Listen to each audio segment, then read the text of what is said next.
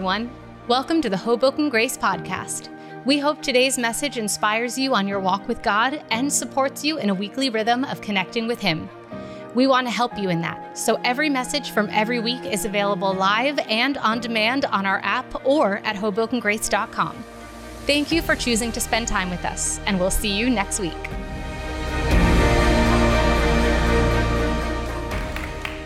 Well, Merry Christmas and welcome. If I haven't had the chance to meet you, my name's Chris. I'm the lead pastor here at Hoboken Grace. And as we come together tonight, we have so much to celebrate as we look back over this past year and all the different ways that we've experienced God with us. And for the past couple of weeks, as we've been moving through this series, An Awkward Family Christmas, we've been moving through the book of Matthew, but as we come together tonight, I want to take us back to the most famous account of Christmas, to take us back to Luke 2, and just for us to read through this again together as we do each year. It says this, it says, "In those days, Caesar Augustus issued a decree that a census should be taken of the entire Roman world. This was the first census that took place while Quirinius was governor of Syria, and everyone went to his own town to register. So Joseph also went up from the town of Nazareth in Galilee to Judea, to Bethlehem, the town of David, because he belonged to the house and line of David. He went there to register with Mary, who was pledged to be married to him and was expecting a child. While they were there, the time came for the baby to be born, and she gave birth to her firstborn, a son. She wrapped him in cloths and placed him in a manger because there was no room for them in the inn. And there were shepherds living out in the fields nearby, keeping watch over their flocks at night. An angel of the Lord appeared to them, and the glory of the Lord shone around them, and they were terrified. But the angel said to them, 'Do not be afraid. I bring you good news of great joy that will be for all the people. Today in the town of David, a Savior has been born to you. He is Christ the Lord. This will be a sign to you. You will find a baby wrapped in cloths and lying in a manger.' Suddenly, a great company of the heavenly hosts appeared with the angel, praising God and saying, 'Glory to God in the highest, and on earth peace to men on whom his favor rests.' When the angels had left them and gone into heaven, the shepherds said to one another, 'Let's go to Bethlehem and see this thing that has happened, which the Lord has told us about.' So they hurried off and found Mary and Joseph and the baby, who was lying in the manger. When they had seen him, they spread the word concerning what had been told to them about this child, and all who heard it were amazed at what the shepherds said to them. But Mary treasured up all these things and pondered them in her heart. The shepherds returned, glorifying and praising God for all the things they had heard and seen, which were just as they had been told." As we come together tonight, we celebrate that moment. We remember that moment. And as I said, as we've been moving through this series, we've seen some pretty amazing things about our Father. This Father who comes for us, who sent His Son for us on that Christmas morning. We've seen this truth that He says, no, you can find your identity in me. Rather than finding it in your earthly family, you can find it in me. As I adopt you into my family, we've seen how he said, no, I want for you to find your value and your belonging that you crave in family. I want you to find that in me, and you can find that here. We've seen how He establishes the reality of forgiveness for us to be able to say, as we say every week, it doesn't matter who you are, where you've been, or what you've done, that He's pursuing you. And then last week we looked at this truth that He says, no, you can trust me with your honor and what you deserve so that you can love the way that I've loved you.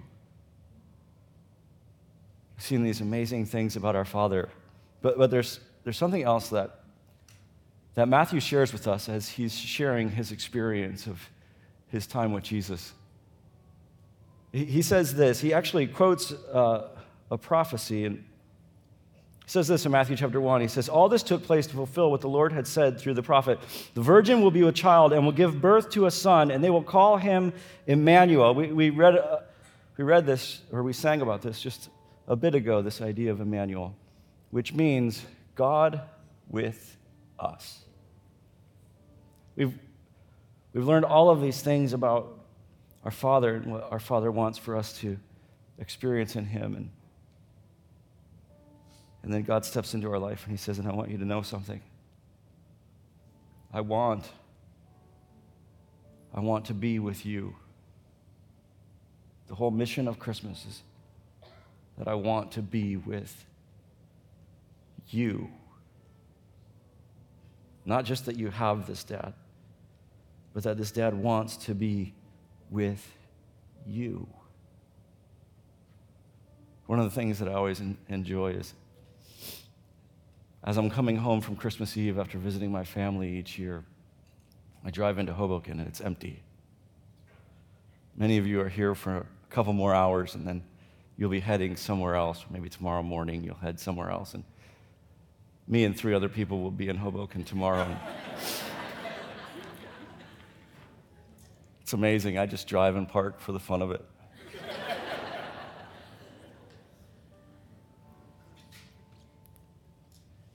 But there's something about Christmas. You want to be with those that you love, those that love you. And in a way, it's such a perfect picture of Christmas because, well, that was what it was all about. Your Father wanted to be with you. The whole mission of Christmas is to be with you. And not just for a moment, not just that Jesus was born and he's with us and he's here in person. No, it's far more significant than that because it wasn't just about him being born. It was about what he was going to do on that cross. And from the moment he was born, there was one mission, and it was to get to the cross so that he could be with you. Romans says it this way, and I want to go to this because some of you don't know this, and you've never been told this, which is a tragedy. He says this, he says, but now a righteousness from God, apart from the law, has been made known. He says, but now you have to understand, because of the mission of Jesus and what Jesus has done on that cross, he says there's a way to be made right with God. And it's apart from the law. It's apart from what you do or you being good enough or you earning your way into God's presence or you being worthy of God's presence. He says, no, there's now a righteousness, a rightness with God has been made known that's apart from the law. The prophets talked about this previously. He said, this righteousness comes from God through faith in Jesus Christ to all who believe. There is no difference, for all have sinned and all fall short of the glory of God. All of us have separated ourselves from him. All of us have things that have come between us and the Father who so longed to be with us and to adopt us. He said, but now there's a way to be made right. Not that you're good enough, but that you trust the reality of forgiveness that Jesus made possible when he gave his life on that cross.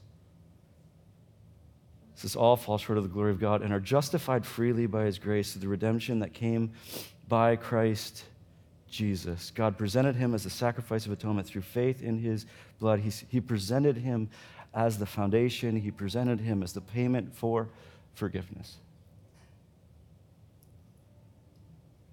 So that you could be at peace with him. This is the peace that the angels are talking about. Sometimes people will ask me, well, the angels talk about peace, but I don't see peace. He's not saying no. He's not saying this is going to bring peace between men. He says, no, this is going to bring peace between me and men.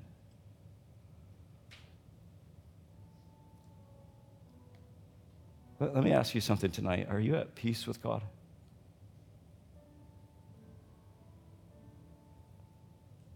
Can I share something with you? If you are not, it is not because of him. That's not coming from him. The peace made possible for Christmas it's available for everyone. This righteousness is not because of the fact that you've earned it. He says, no, it's made available to all of us who've fallen short so that you can be at peace with him. Are you at peace with him? He's gone to incredible lengths, extravagant lengths to make it possible. And as we've said through this whole series, God doesn't force anyone to be adopted into his family. He's not going to force you to. But make no mistake about it. If there is not peace in your soul between you and him, it's not coming from him. And he wants you to know that peace. Because he wants to be with you. Even when Jesus leaves his disciples, he says, this is what it's all about, guys. This is what I've made possible. And I know you think that this whole thing was about me being here, he says, but it's actually about something much bigger than that. It's not about me being with you. That's not really what the mission has been about from the beginning. It's about something bigger than that. He says it in John 14. He says, all this I have spoken while still with you, but the Counselor, the Holy Spirit, whom the Father will send in my name, will teach you all things and remind you of everything I have said to you. And then he says this again, peace I leave with you. My peace I give to you. I do not give to you as the world gives. Do not let your heart be troubled, and do not be afraid. In other words, I don't give and take back. He says, no, I'm giving this to you. I'm giving to you peace, and not just that. I'm giving to you the reality that the Spirit of the Father will be with you always. Always. You see, one of the most amazing things that Jesus does is he makes it possible for the Father to be with you always. For the Spirit of God, the Spirit of the Father to be with you always. And many of us, we know this intellectually. Many of you have trusted Jesus that, no, I'm going to give my life to him. I'm going to trust him with this. But the busyness of life, and oftentimes it robs us of that awareness that he's with us, that he wants to be with you.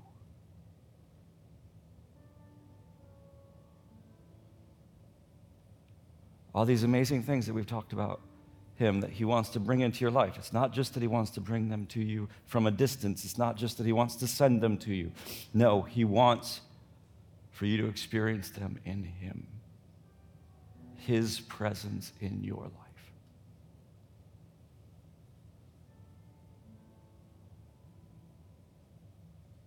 It's interesting, you move through Christmas, and sometimes Christmas can be wonderful.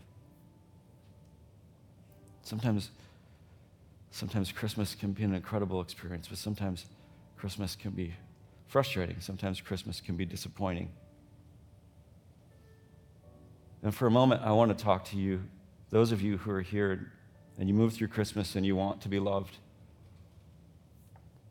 You long to be loved, and you walked in tonight and you don't feel that loved. I want you to know that you're loved far more than you could possibly imagine. The God of heaven and earth doesn't just want to be your God, he wants to be your dad. And he's moved heaven and earth. And he's sacrificed that which was most valuable to him, so that you would know beyond a shadow of a doubt. There should be no doubt. When you look at what he's done, that you are loved. And I think at Christmas we want to be wanted. We want for people to want to be with us. But some of you are here tonight and you don't feel wanted.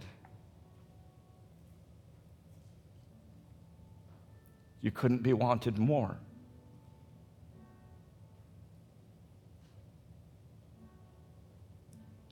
You couldn't be wanted more. What more could he do?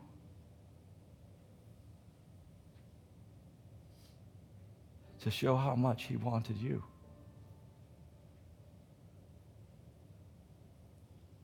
And then even in that, for some of you, you're here and you do feel loved and you feel wanted. But I hope that you know, and I hope that you'll experience as we move through this, I hope that you'll experience that you're wanted even more than you think. You're loved even more than you could imagine.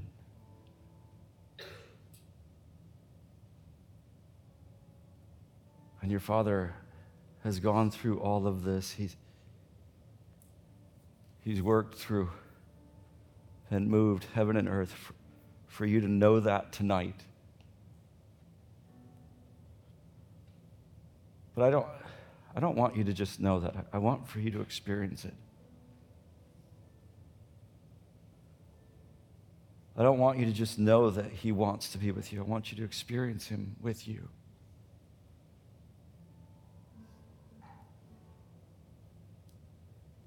And I believe he wants for you to experience that.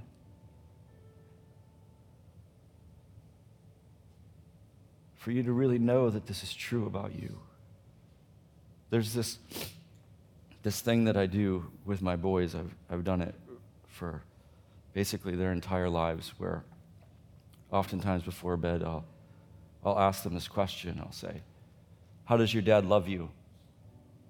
And I've taught them since they were young and could barely speak to respond, "Always and forever, no matter what."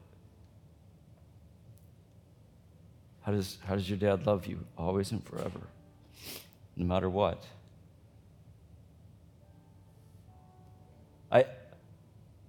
I didn't actually teach them that so that they would believe that about me.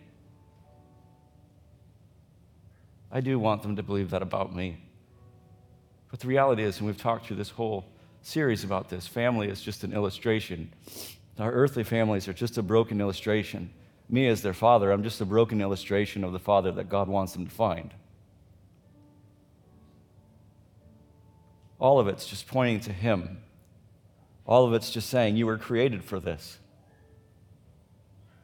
You can't really find it here, but it should point you to where you can.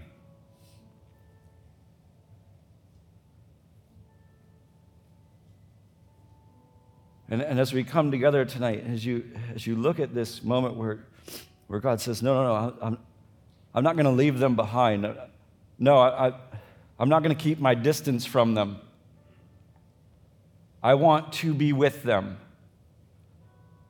Where he not only steps into our story, but he gives his life on that cross, because he says, no, I want to be with them. Where he forgives us of all of our brokenness, because he says, I want to be with them. I want you to know that your Father loves you always and forever, no matter what. Jesus' death on the cross made this possible always and forever, no matter what. So let me ask you, how does your dad love you? Will you say it with me? Always and forever, no matter what. How does your Father, who gave everything for you who are an orphan to be adopted into his family, how does he love you?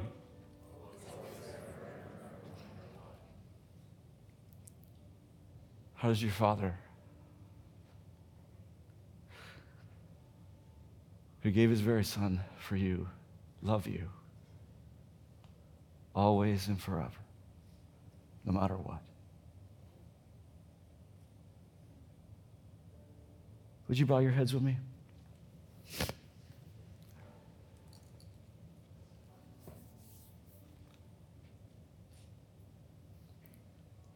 I want to invite you right now to go to him.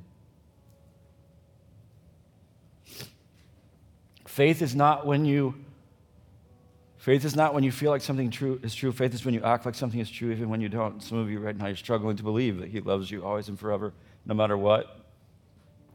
Struggling to believe that the payment of Jesus was enough to make that possible. Struggling to believe that he could feel that way about you. I want to invite you now to go in faith and accept that gift. To go to him right now and say, Dad, I want to thank you that you want to be with me, that you love me always and forever, no matter what.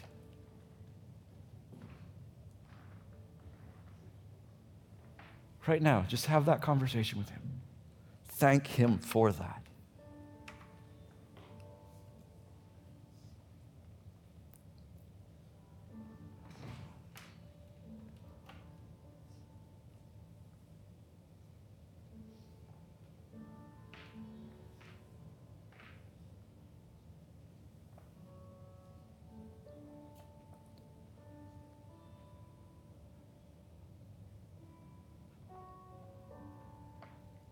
But that's not the end of the journey. It's one thing to know that your Father loves you that way. It's another thing.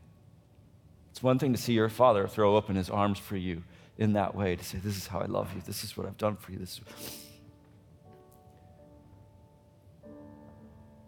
But my favorite part as a child, as a father, is not just when I say that to my kids, but when in return they throw open their arms and say, Dad, I love you the same way too. I want to invite you now to go to him and say, Dad, I love you too.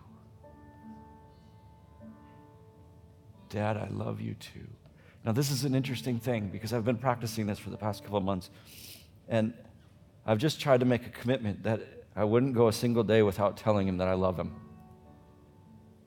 And it's interesting because there are certain days where I'm like, I didn't love him very well today with what I did. And some of you are struggling with that right now. You're like, I don't really know how well I've loved him. But I've experienced this as a father too. My kids are not very good at loving me. They fail pretty frequently, like every day, multiple times.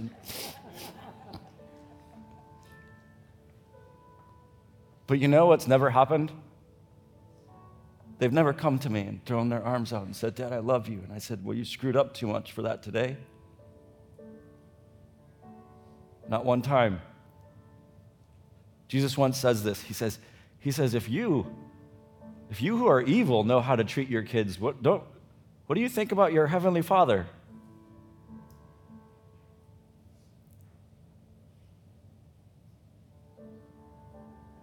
He knows you haven't gotten it perfect. That's why Jesus gave his life. But he still wants for you to come and to say, I love you too. I trust you that you love me always and forever. And Dad, I love you too. I love you too.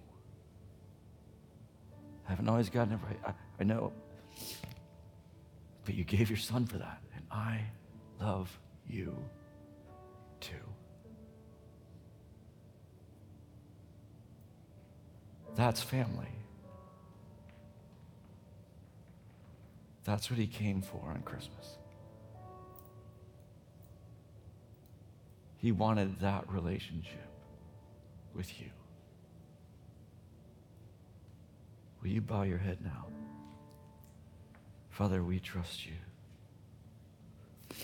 that because of Jesus and the payment that was made on that cross, that we have been made right with you, that we are at peace with you, not so that we could experience peace from a distance, but so that we could experience the reality that you want to be with us.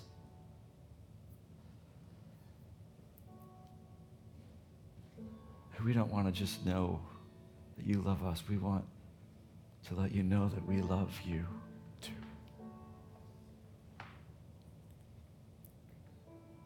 I pray that tonight for everyone in this space, everyone watching online, that they would experience the reality that you love them always and forever.